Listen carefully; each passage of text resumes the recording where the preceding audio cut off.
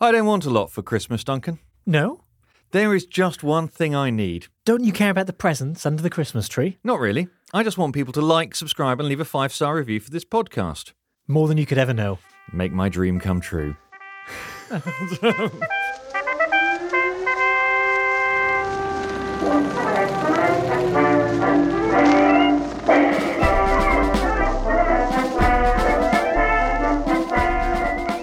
Welcome to A Christmassy Pod Too Far, the home of war movies where all the tinsel is real. The presents have been ripped open, the dinner has been eaten, the washing up is soaking in the sink, and it's time to sit by the fire and enjoy a 1940s classic. Perhaps the 1940s classic. I'm Rob Hutton, and after having my heart broken at a Paris railway station, I've set up a podcast where I'll be sticking my neck out for no one. Joining me is a strange man who will shortly reveal that, in an effort to impress me, he's become a double murderer. Hello, Duncan Weldon. Hello, Rob. Rob, are there any women in this podcast? Funny you should ask. Joining us is a woman of fashion and mystery, author of great books about movies and her family's refugee history, as well as her latest memoir about anorexia. Of all the podcasts in all the world, she had to walk into ours. Hello, Hadley Freeman. Hello, Rob and Duncan. We will always have a pod too far. In case anyone hasn't twigged, today we're watching Casablanca. Hadley, how do you feel about Casablanca? Casablanca is one of the few war movies that I can bear to watch because it has no war scenes in it. So it's probably the only movie you guys discuss that I can actually have any strong opinions on. I can see you're a natural fit for our podcast straight away. I always think of Casablanca as the war movie that Jews love, which I do think is true. But I was rewatching it last night ahead of the Pod Too Far, and I noticed that there's actually no reference to Jews in it and no reference to anti-Semitism. And yet it is the war movie that every single Jew adores. And the reason for this is because it's incredibly Jewish. I mean, I hadn't realised this actually until I was doing the research. The producer is Jewish. Jack Warner of Warner Brothers is Jewish. Halby Wallace is Jewish. Michael Curtiz is Jewish. The director, the writers are all Jewish, and there's many of them. Yeah. Possibly a Gentile slips in and writing somewhere. And then the cast are very largely Jewish. So of the 75 actors and actresses who had bit parts of and larger roles in Casablanca, almost all were immigrants. 14 who get the screen credit, only Bogart, Dooley Wilson, who's Sam, and Joy Page were born in America. Yeah. And Joy Page is Jack Warner's stepdaughter. So she plays the Bulgarian woman who's trying to escape and nearly sleeps with evil Captain Renault. And she herself is clearly, I mean, her character is supposed to be Jewish in the movie, but they never say it. She's just trying to escape the evils of Bulgaria. And Joy Page was half Mexican and half Jewish. So yes, it's a totally Jewish film. And it really made me think of, how those movies in the 1940s that were largely made by minority groups, whether it was gay people or Jews, they could never actually address straight on what the movie's about. It had to all be done in this very coded way. And I think Casablanca is very, very quite obliquely but obviously coded Jewish. Yes, I that had utterly passed me. I mean, I have seen this film. Duncan, how many times have you seen this film? Oh, I must have seen this film 12, 15 times. Yeah, and a lot. Yeah. And this all just clicked in place as you were both talking now. This completely passed me by. It had utterly passed me by. It never occurred to me. I think obviously you're sort of dimly aware that all the European type people who are trying desperately to get to America have specific reasons. But the thing is, lots of people have a reason to want to get away from the Nazis, if you see what I mean. So it's you can do that in quite a covert way. I mean, you say it's a war film. One of the live questions about this is this a war film? When I told somebody we were doing this, she said, "Oh, well, I suppose it's a war film like Die Hard's a Christmas film, because it's set in wartime. It's set at Christmas." And No. Okay, you can't make a film set in December 1941 without it being a war film in many ways. And it's about fleeing Nazi-occupied Europe. The obvious villain is a Nazi. I mean, I don't know. I think if you set a film in 1941 and it's got Nazis in it, it's probably a war film. And also, I hadn't realized this in researching for the pod, is that they actually brought the release of the movie ahead a bit because they wanted to time it with Operation Torch, which was President Eisenhower's campaign in North Africa. And North Africa being a generally not very covered part of the war story. But it was very much a part of the war story. And it's something I only realized when I was researching the book that Rob very kindly gave a plug to about my family's history during the war. And I found a photo of my great uncle Alex, who was in the Foreign Legion in France before France became occupied. And it said on the back, Alex in Casablanca. And he was there in his army outfit on a street looking very much like the opening of Casablanca. So it was totally part of the war story, Casablanca, Northern Africa, and people going in and out of this weird little city trying to get somewhere. I mean, I would go even further than that. I think it is explicitly a film about America not being in the war and having to get into the war. So the line I quoted earlier, if it's December 1941 in Casablanca, what time is it in New York? The answer to that, obviously, is it's late. It's 5 hours earlier in New York. I mean, we know that. Yeah. That's not what he means. And in fact, we know within 9 days when this film is set, because it's obviously pre-Pearl Harbor. America is not yet at war with Rick is still neutral. Yeah. So America is about to wake up, as it were. Rick is going through his own inner battle between does he stick his neck out for no one or does he get into the war? Yeah. So the film comes from a play, an unproduced play called Everybody Comes to Rick's, which has the good fortune, the script arrives at the Warner studio the day after Pearl Harbor. And there's a really good question whether some really good work by the agent there. If it had arrived 6 months earlier, would anyone have bought it? And it sells for $20,000, which is the most that anyone has at that stage in Hollywood has ever paid for an unproduced theatre script, because Warners want to make films about the war. Yeah, featuring Americans. And actually, Jack Warner. None of these people are universally nice people, and I'm not going to stand up for Jack Warner as a great human being necessarily, but Jack Warner on being anti-Nazi is dead on sound. In fact, he helps to get Michael Curtis's mother out of, is it Austria or Germany, wherever she is just before the war.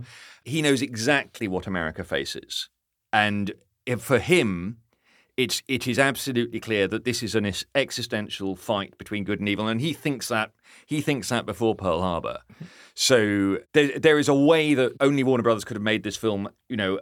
Paramount wouldn't have made this film in this way. So I will die on the hill that this is a war film, although Google describes it as a romance. I also think it's interesting in that it's very much a kind of Jewish refugee experience of the war. Whereas you have something like Sound of Music, which is everyone sort of in their country is quite safe. They're in Austria, or they explicitly leave. And they're the good people, Captain Von Trapp ripping up the swastika flag, and the bad people, the Nazis trying to take him off to the Third Reich. In Casablanca, things are way more confused. There's suddenly this huge wash of immigrants just roaming around the world. Nobody really knows where anyone's from. It's never explicitly said what country any of these people are from, except the poor Bulgarian woman. And there's much less delineation between who is actually good and evil. Obviously, they're the Nazis who are bad, but then you have someone like Captain Reno, who is schmoozing with the Nazis and sleeping with desperate refugee women, but also ultimately on the side of good. And you have Rick, who's doing his studiously, I'm neutral, I don't stick my neck out for anybody kind of pose thing, but obviously he is ultimately on the side of good. Things are a lot more blurry, and I would suggest that is a lot more European Jewish immigrants' experience, where suddenly their countries were in upheaval. People who seemed good were suddenly bad. People who seemed bad might be helpful. And when I watched the movie, I watched it, I'll be honest, I actually watched it on a plane and was crying my eyes out because it really reminded me, not because of Elsa and Rick, who I actually find a kind of irrelevant detail in the movie, but it really reminded me, again, and I'm not going to keep going on about him, but my great uncle Alex. And my great uncle Alex was born in Poland along with my grandmother and their two brothers. And they went to Paris after World War I to escape the pogroms. And first first, Alex was in the Foreign Legion, and he went down to Casablanca and fought in Norway. And then, of course, France was occupied, and his family was sent off to the camps. And Alex was himself arrested, but escaped from the train. And he was hidden by a member of the Vichy government, which seems insane. This Polish Jewish immigrant, why is he being hidden by someone in the Vichy government? And at first I thought, when I started researching him, that it must mean that he was actually, a traitor and was turning in Jews. But in fact, things were just much more complicated in Vichy France than I realized. It wasn't that Vichy France was all entirely pro-Nazi. Some people were. There were people in the Vichy government like Louis Pellepoix and stuff who were just pro-Nazi and hated Jews. And then there were these older generals who just wanted to protect what they called the sanctity of France. So they didn't want loads of random, but, dirty refugees, as they would have called them, turning up and changing the nature of France. But nor did they want France to be Nazi. They definitely didn't want France to become Germany. Yeah. And so there were some members of the Vichy government who were actually helping Jewish refugees who had been in the Foreign Legion at the beginning of the war, because they saw them as great patriots. And that is what happened to my great-uncle Alex. And after the war ended, and these weird old Vichy generals were on trial, Alex testified in defense of them. Like, this is a man who lost his brother in Auschwitz, who had been in the resistance, who, hated the Nazis all his life, and yet he was testifying in defense of people in the Vichy government. That, I think, Casablanca really captures well. Captain Reno, complicated figure, ultimately on the side of good. Same with Rick. So, Hadley has two more to say. I will say House of Glass, her book about all of this is excellent. And I know that there are people who listen to this who are sort of who like books about the war.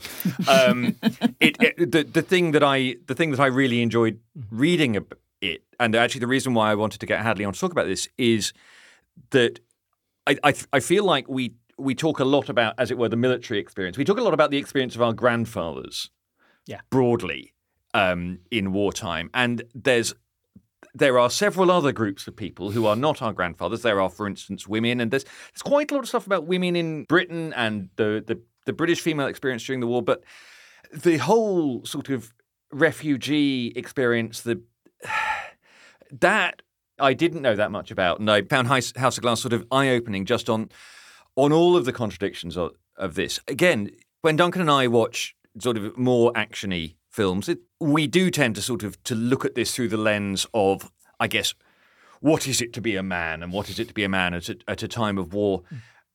What is it like to watch it from a refugee heritage? Because your grandmother flees Paris before the war. I think she's got out of Paris in a. Well, you tell us. So what happened was my grandmother was living in the Marais, which was the Jewish ghetto at that point, really, of Paris, with her mother. And one day her big brother Alex came home and said, here's my great friend, this American called Bill, who I've secretly known for years and yet strangely never mentioned. And he is actually a millionaire who lives in New York, and he's coming here for dinner. And this American walks into the apartment and he falls in love with my grandmother, who is very beautiful, straight away, and offers to marry her. And Bill says to my grandmother, and this is 1936, you need to go. This guy's a millionaire. He lives on Park Avenue. He's been my friend for years. You'll have a great life. And my grandmother, who was engaged to a socialist dentist in Paris, very tearfully and regretfully goes. Because Alex also says to her, look, the Nazis are coming. We know what they've done in Poland. If you go, you can get the rest of us out. Socialist dentist boy can't do that. I mean, what can you do with one of those? And so my grandmother very tearfully goes. And when she arrives in New York and this American Bill meets her at the docks, she realizes that Alex didn't know him. He'd literally met him on the street that day, that he was not a millionaire. He ran a gas station. He didn't even live in New York City. He lived on Long Island. And Alex had just no qualifications in dentistry, presumably. None. And not even a socialist. But Alex knew what was going to happen. And he thought this was the only way to get my grandmother out of Paris, was to just marry her off. And that's quite a similar situation in some ways to Elsa, is that she has absolutely no power. Like, the only thing she can do is choose which man to be with. Is she going to stay in Casablanca with Rick, or is she going to go off and be the first lady of Czechoslovakia with Victor? And she just kind of follows whoever she's with around. And in some ways that makes her a quite passive, boring character. But in other ways that is very revealing of what women were doing. There were a few women in the resistance, very, very few.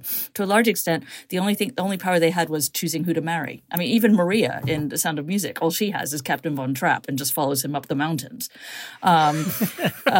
And the other reason this movie speaks to me in particular is that my great-uncle Alex had a total Victor Laszlo moment exactly the same year that this movie came out in 1942. So Alex was in Cannes. He'd escaped over the demarcation line.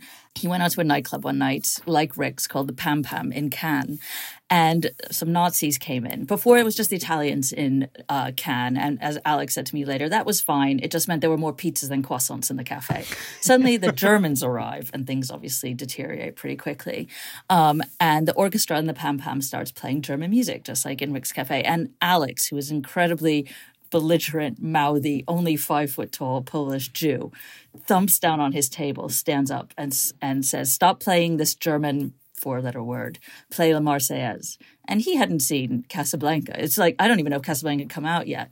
And immediately, of course, the Nazis arrest him and put him on the train. And then he escapes and is hidden by a member of the Vichy government. So it is a very Casablanca story in a strange sort of way.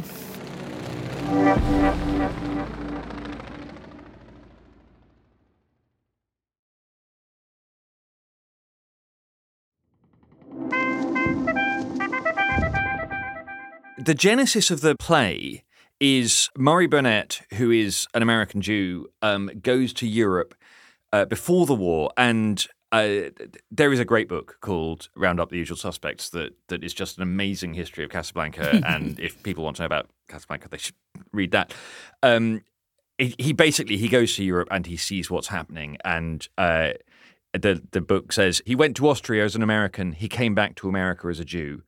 He goes to see sort of family members and he just realizes the absolute horror of what's going on. And he wants to write about it. He's a teacher, but he's also a playwright. And in the south of France, a few weeks later, Burnett made a nuisance of himself. I was screaming, "Do you know what's going on?" Finally, when people saw me coming, they walked away. One night, he went to a nightclub with a polyglot clientele where a black man played the piano. Burnett whispered to his wife, "What a setting for a play."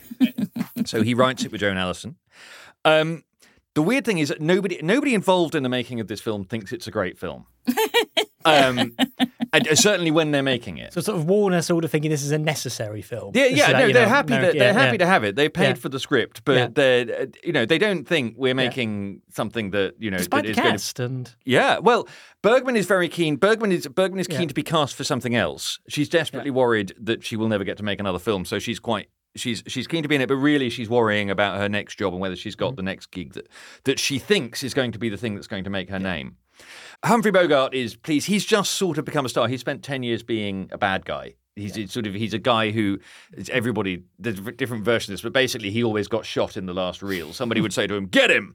And they suddenly they realised with the Maltese Falcon that actually this guy is a star. But nobody thinks this is a great film. The actors have had a terrible time, partly because they keep being rewrites on the script. The writers can't quite work out how to make the final scene work. There's a myth that there are different endings where Ilsa stays. And in every scripted ending, Ilsa is always leaving with Laszlo. That's with the production code, they couldn't have a woman leaving with a man who wasn't her husband anyway. And they all sort of agreed that had to be what it looked like, but they also couldn't work out how to make that work. So they've all had a miserable time. Everyone who's working with Michael Curtiz always has a miserable time, apparently. So nobody quite grasps that this is going to be a hit, but almost instantly it is. And the other themes about it is this a romance or is this actually a bromance? It's interesting. Like for ages, as a kid, I associated Casablanca with something my dad watched. And I only became interested in it with When Harry Met Sally, because there's that amazing scene when the two of them are in bed on different screens, both watching Casablanca. And then they have this debate about whether Elsa was right or wrong to leave with Victor. And Harry says, she would not leave with that boring diplomat guy. Obviously, you stay with Humphrey Bogart, have amazing sex with Humphrey Bogart.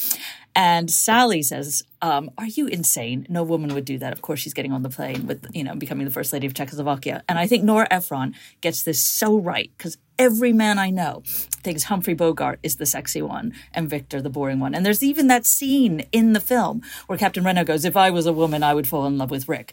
And I just always think when I see that, yes, because Rick is who men think they should be. This kind of sarcastic, detached, chain-smoking drunkard. Basically, that's who men think is cool. And women are looking at this. Women are looking at this. Rob got in there before I could. And women are looking at this going, this is Victor Laszlo, like this famous resistance fighter, who stayed with her in Marseille when she was sick, who went to a concentration camp for his beliefs. And what makes the movie even more male perspective dominated, if that's even a way of putting it, it's written by three men, is that the scene when Elsa goes to see Rick and it looks like they're going to get back together happens directly after Victor has his orchestra moment in Rick's, i.e. when Victor is at his most sexy, his most cool, and Rick is just standing there doing little half nods, being basically a passive, boring old drunk. The idea that, Victor's wife would see how her husband changed the mood in Rick's, a metaphor, of course, for how he can change the mood in Europe, and be like, you know what? I'm going to stay with this guy in Casablanca. It's just not going to happen. He is hot. Well, we will come to that scene. I'm astonished to hear you say it, because I in my notes watching this film several times, as I have in last week, I keep finding the words "he's so cool" written. None of these are scenes that Victor Laszlo appears in. I think Rick is a proto-flawed male hero. I think you see him in a load of Harrison Ford characters. He's Han Solo, isn't he? Yeah. He's Indiana Jones. He Han pretends Solo with a jazz bar. I mean, yes. Basically, it's the bar scene in Star Wars with all the aliens hanging out. But that is Rick's. But he pretends he doesn't care. He pretends he's not interested. But really, and it's actually, and in the end, he does the right thing. It's set up all the way through. It's sort of Captain Renault keeps saying, "No, you're a romantic. You're going to do the right thing." I think part of the thing with Rick, though, is that the person he's originally based on is a real person called Billy Rose, and Billy Rose was in fact Jewish. I think that is actually the truth about Rick. But obviously, they couldn't have him be Jewish because, first of all, they were not going to have like a Jewish hero in 1942, and Humphrey Bogart wasn't Jewish. So I think that's kind of almost where it's sort of unexplained about Rick. I don't know how they wrote him in the play, but the real guy was a Jewish guy in New York. He was Fanny Brice's husband.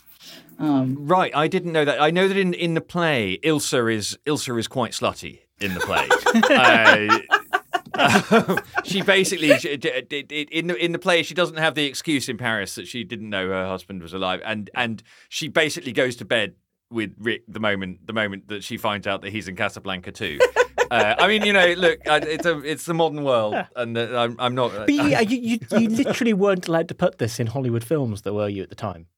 No, they have to send everything Yeah. off to what's called the Hayes Commission, Yeah. and the Hayes Commission comments on the script come back. We were a bit worried about all this stuff in Paris. Yeah. Anything that implies that they might have slept together in Paris.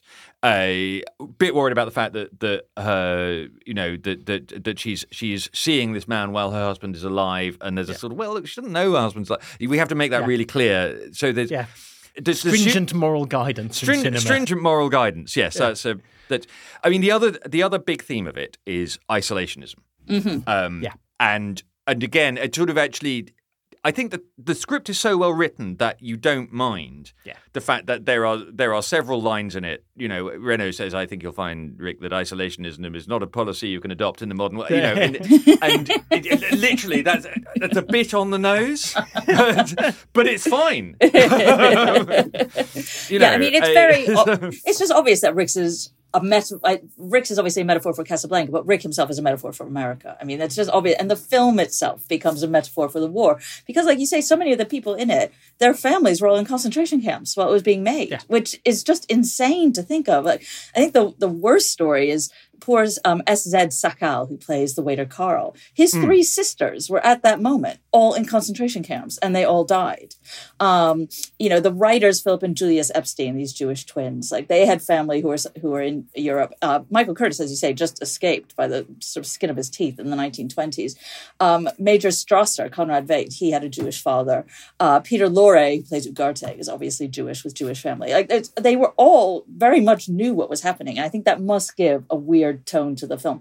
The other thing that always surprised me when I see the movie is how little Peter Lorre is actually in it. He's killed off in the first scene. I mean, I always think of him as one of the stars. And then you're like, oh, wait, he's gone. He's actually dead now after scene one. Yeah. I loved this film. I loved this film I can't remember when I started loving it. I had the poster on my wall as a teen, partly because, and I'm sorry, Hadley, I just thought Humphrey Bogart looked so cool. Because you're a man, Rob. It's because you're a man. The poster, there's a fantastic poster with Bogart in a trench coat with a gun, which actually is not very much of the film. It's slightly misleading about the film. I remember seeing this in HMV or Tower Records and thinking, that's going on my wall. That's who I... That's who I will be one day. Well, that's the dream,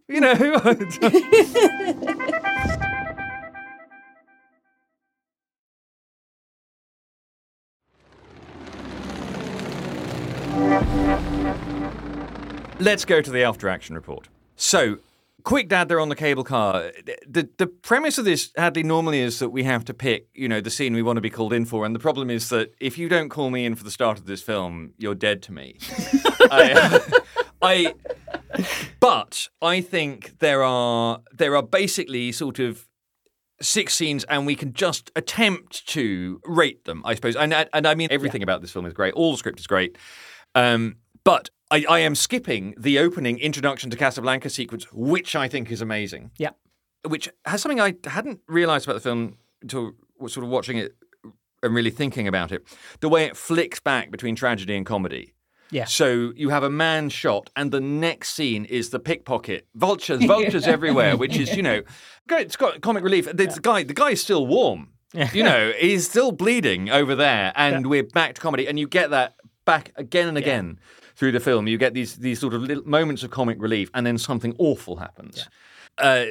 So I would say the first one is a scene I've loosely called Ugarte's arrest, which sort of covers Meet Rick, establish his relationship with Renault up to when they come for me, Rick.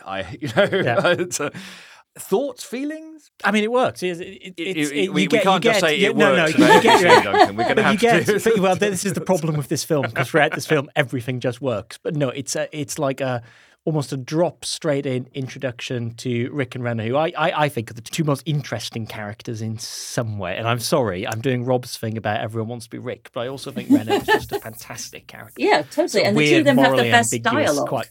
So I almost go further than this. I think Ilsa may be the least interesting. 100%. She is the most boring with the least interesting dialogue. That's the truth. I think Bergman slightly felt that. One of Bergman's difficulties with this film was that, it made her a star, and she didn't enjoy making it, and she didn't think much of her character. Yeah.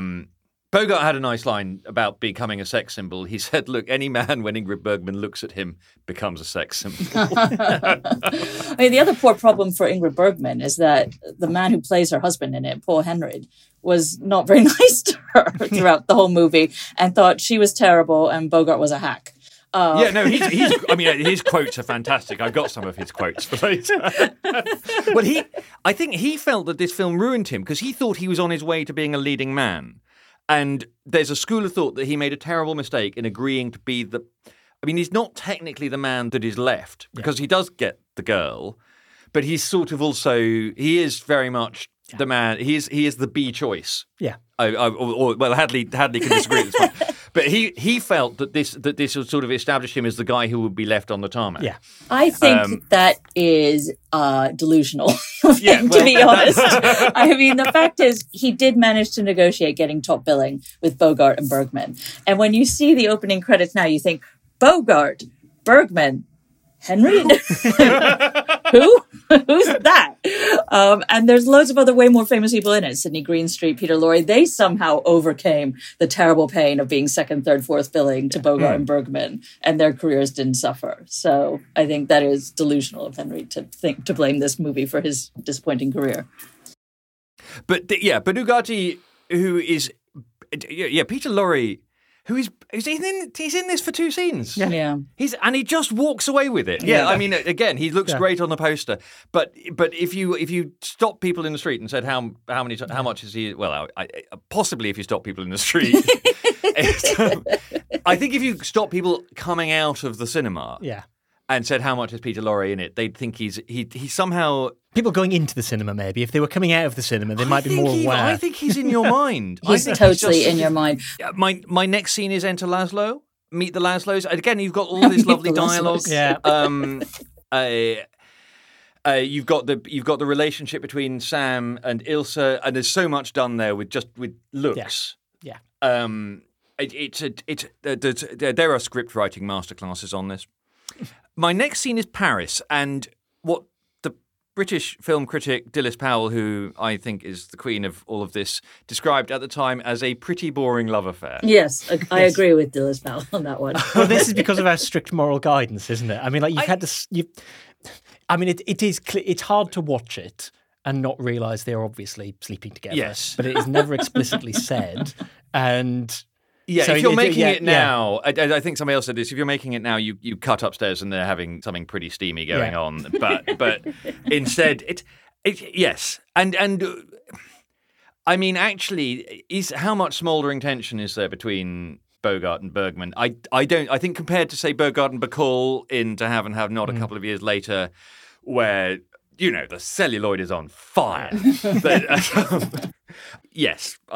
But let me read you what Heinrich had to say about the Paris scenes. And Mr. Bogey was nobody, he said a few months before his death. Before Casablanca, he was nobody. Bogart was a mediocre actor. He was so sorry for himself in Casablanca. Unfortunately, Michael Curtiz was not a director of actors. He was a director of effects. He was first rate at that, but he could not tell Bogart he should not play like a crybaby. It was embarrassing, I thought, when I looked at the rushes, and I've got to say that I'm slightly ambivalent on Paris. If I had to cut 5 minutes, I would cut Paris. I agree. Bogart crying on the train, Bogart crying. Yeah. Also, when he angrily crumples the letter, that's the only interesting bit in the whole of Paris, I think. Otherwise, it's just the two of them being soppy in brasseries. I find that whole background stuff so totally superfluous. And if I was remaking Casablanca, which obviously I wouldn't because I'm not insane, I would cut out the Paris scenes. Like, we get it. We get what was happening. Yeah. They were together in Paris. Is it my heart beating or is it the guns? Actually, my wife was watching in the background and she laughed out loud at that point. I think we've talked about what a great script it is. You can cut that line. The singing. The singing's the best bit. I think the singing is the best scene. Yeah. If you can watch that without tears in your eyes, if you can watch it frankly without standing to attention. Although, it's the Germans, you'll like this, Duncan, the Germans are singing the wrong song. Are they? Oh, really? Yeah, they're singing Watch on the Rhine, which was actually out of favour with the Nazis. They should have been singing the Horst Wessel song, of course, but the copyright to Horst Wessel was controlled by a German publisher. And if Warner Brothers used the film, they would be able to show it in countries at war with Germany, but they would not be able to show it in neutral countries. Also, that singing scene, it also really emphasizes what you said earlier, Rob, is that most of this cast isn't American. Like, they're all, they're basically all French and German and Austrian and a few Poles and Bulgarians and other people in that mix. And that's part of what makes that scene so beautiful. And none of the Americans in the cast, mainly Humphrey Bogart and Dooley Wilson, are singing that scene. It's a scene that's entirely sung by Europeans. So it's like this battle for Europe being done by Europeans. Yeah. Yes. Then there is the scene where Ilsa comes to see Rick, which again, in a weird way, Bergman has this line, I kissed Bogart, I never knew him. She didn't really get on with Bogart. Bogart felt awkward because she's taller than he is, and so he has to stand on blocks. Everyone was taller than him, though. Yeah, well, he's... Also, that's another scene where you think, obviously, they've just slept together, right? I mean, except they then make this pointed cutaway to Ilsa just sitting on the sofa in a very tightly buttoned-up blouse. Yeah. But what else are they doing up there in the office? Just, catching up. Obviously, she went there to sleep with him. Yeah, no, Ilsa and Rick, I mean, you got to have it. It's fine, but I don't think it's memorable. And then, what I'm calling the airport, which I think starts a little bit earlier. It's only quite late in production. I mean, there's all this stuff about rewrites. They only realise quite late in production that they need to finish it at the airport. Because I presume the play is just set. The play is just set at Rick's. In Rick's, yeah. Everybody does, in fact, come to Rick's in the play, and that's how most of the shooting scripts look. Yeah. And then they realise that they need to do it at the airport. There are no planes because it's the war, and so it's a cardboard plane, and they make it with plywood plane to make it look a bit more realistic.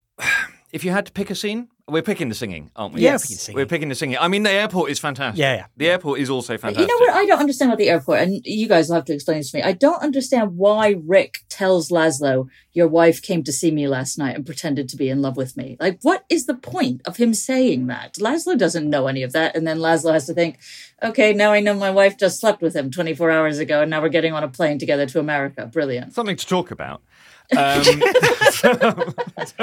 I'm prepared to listen to the argument. Rick might not be a perfect example of mankind.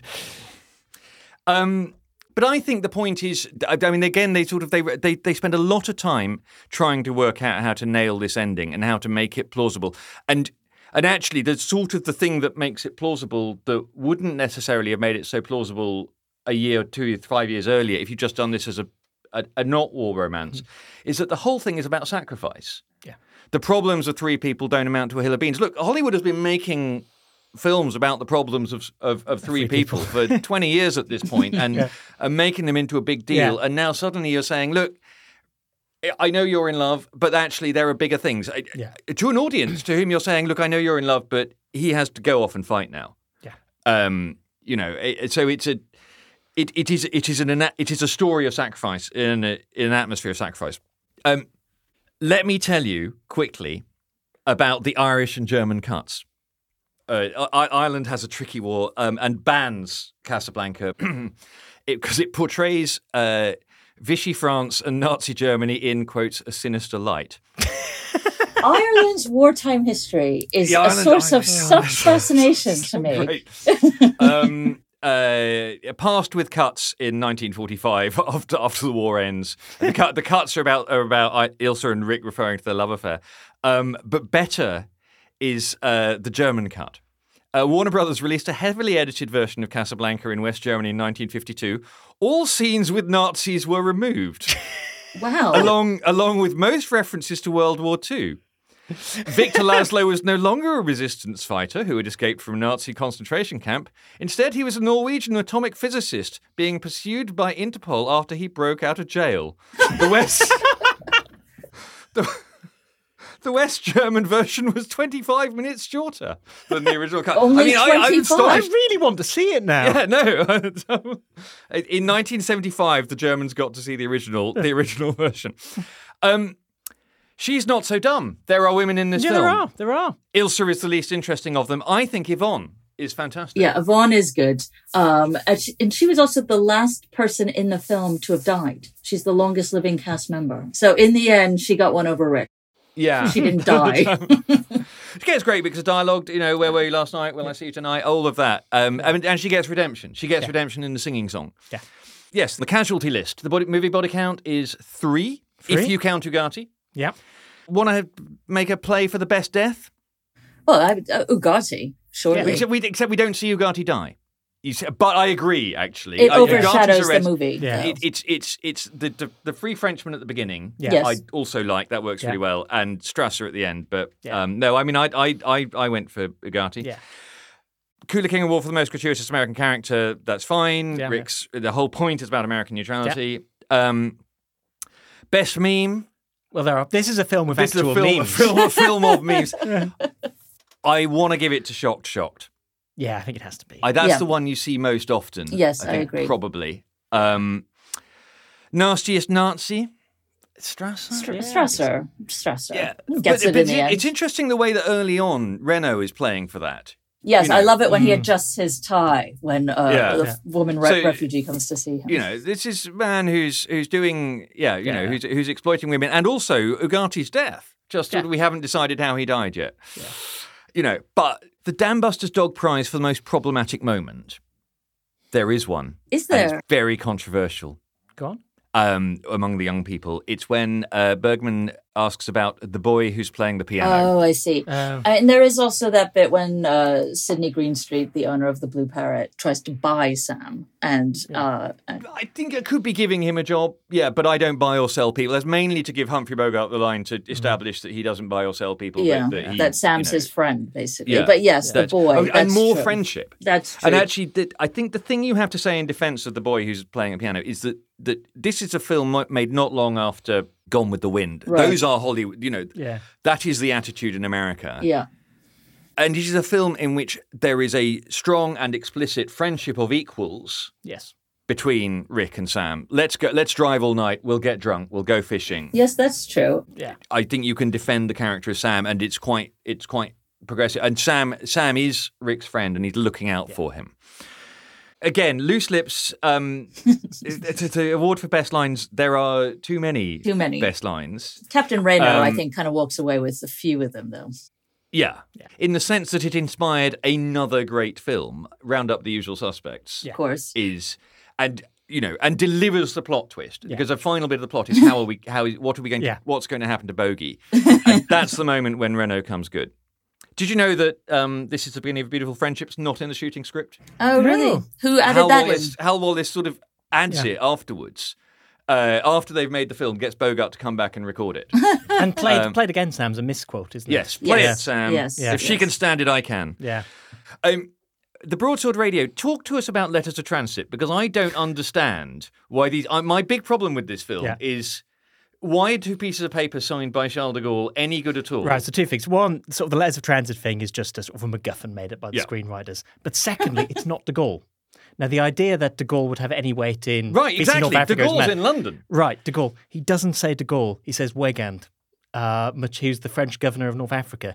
In the English, if you watch it with subtitles... In England, it says de Gaulle. Apparently, if you watch the French version, it says Weygand. Having learned this, I went back and listened again. He says Weygand. It's hard with the accent, but... Because I watched the subtitles to check. Yes. Because I thought, what does he say? Yes. And it said de Gaulle, and I thought, bizarre. Yeah, it's Weygand. Right, okay. But if you watch the French version with subtitles, it will say Weygand if you put French subtitles on. Judgment at Nuremberg. How many war crimes are committed here, do we think? I mean... The whole Vichy France thing is, Vichy France is complicated. And actually, the lovely scene with Laszlo and Strasser sort of actually sets out quite well the weird dynamics of who's in charge and who's not in charge. Is this your order? Well, let's say it's my request, Duncan, is this the operation that changed the course of World War II? No. Unless you want to say it as a complicated analogy for American entry into the war. I'm not opposed to that, actually. In which case, yes, Casablanca changed the course of World War II. This is the metaphor that changed the course of World War II. Yeah. Or can we say that Casablanca encouraged American support of Americans' entry into World War II? It is definitely offered up. It's listed as a propaganda film, which I always find slightly offensive. But it absolutely. You're supposed to come out of the cinema and buy war bonds or send a young man off to get shot. Yeah. I mean, I feel that everyone knows the answer to this, but worth dying for. How does this stand up on repeated viewing? It is an absolutely fantastic film. How did you feel last night watching it again? I was honestly sobbing my eyes out about it. I find it so moving. It's really a depiction of Europe, even though it's set in Northern Africa, which is what makes it so sad. And just how everybody's at such a loss. Everyone's roaming around and everyone's scared. I find it an incredibly beautiful and sad film. Casablanca. Thank you, Hadley Freeman. Thank you, my very own Bogart and Captain Reno. Thank you. We're now going to argue about which one is which. And so, as we put Hadley on a plane to Lisbon, and Duncan and I set off in search of the nearest Free French garrison, we bring this season of A Pod Too Far to a close. Thanks to everyone who's got in touch on Twitter, Blue Sky and Threads at Pod Too Far, or who's emailed podtoofar@gmail.com with film tips and suggestions. Rob, I think this could be the beginning of a beautiful podcast. And it could be. We're hoping to be back very soon in the new year. Thanks, everyone. Thank you, Hadley. Thank you, guys.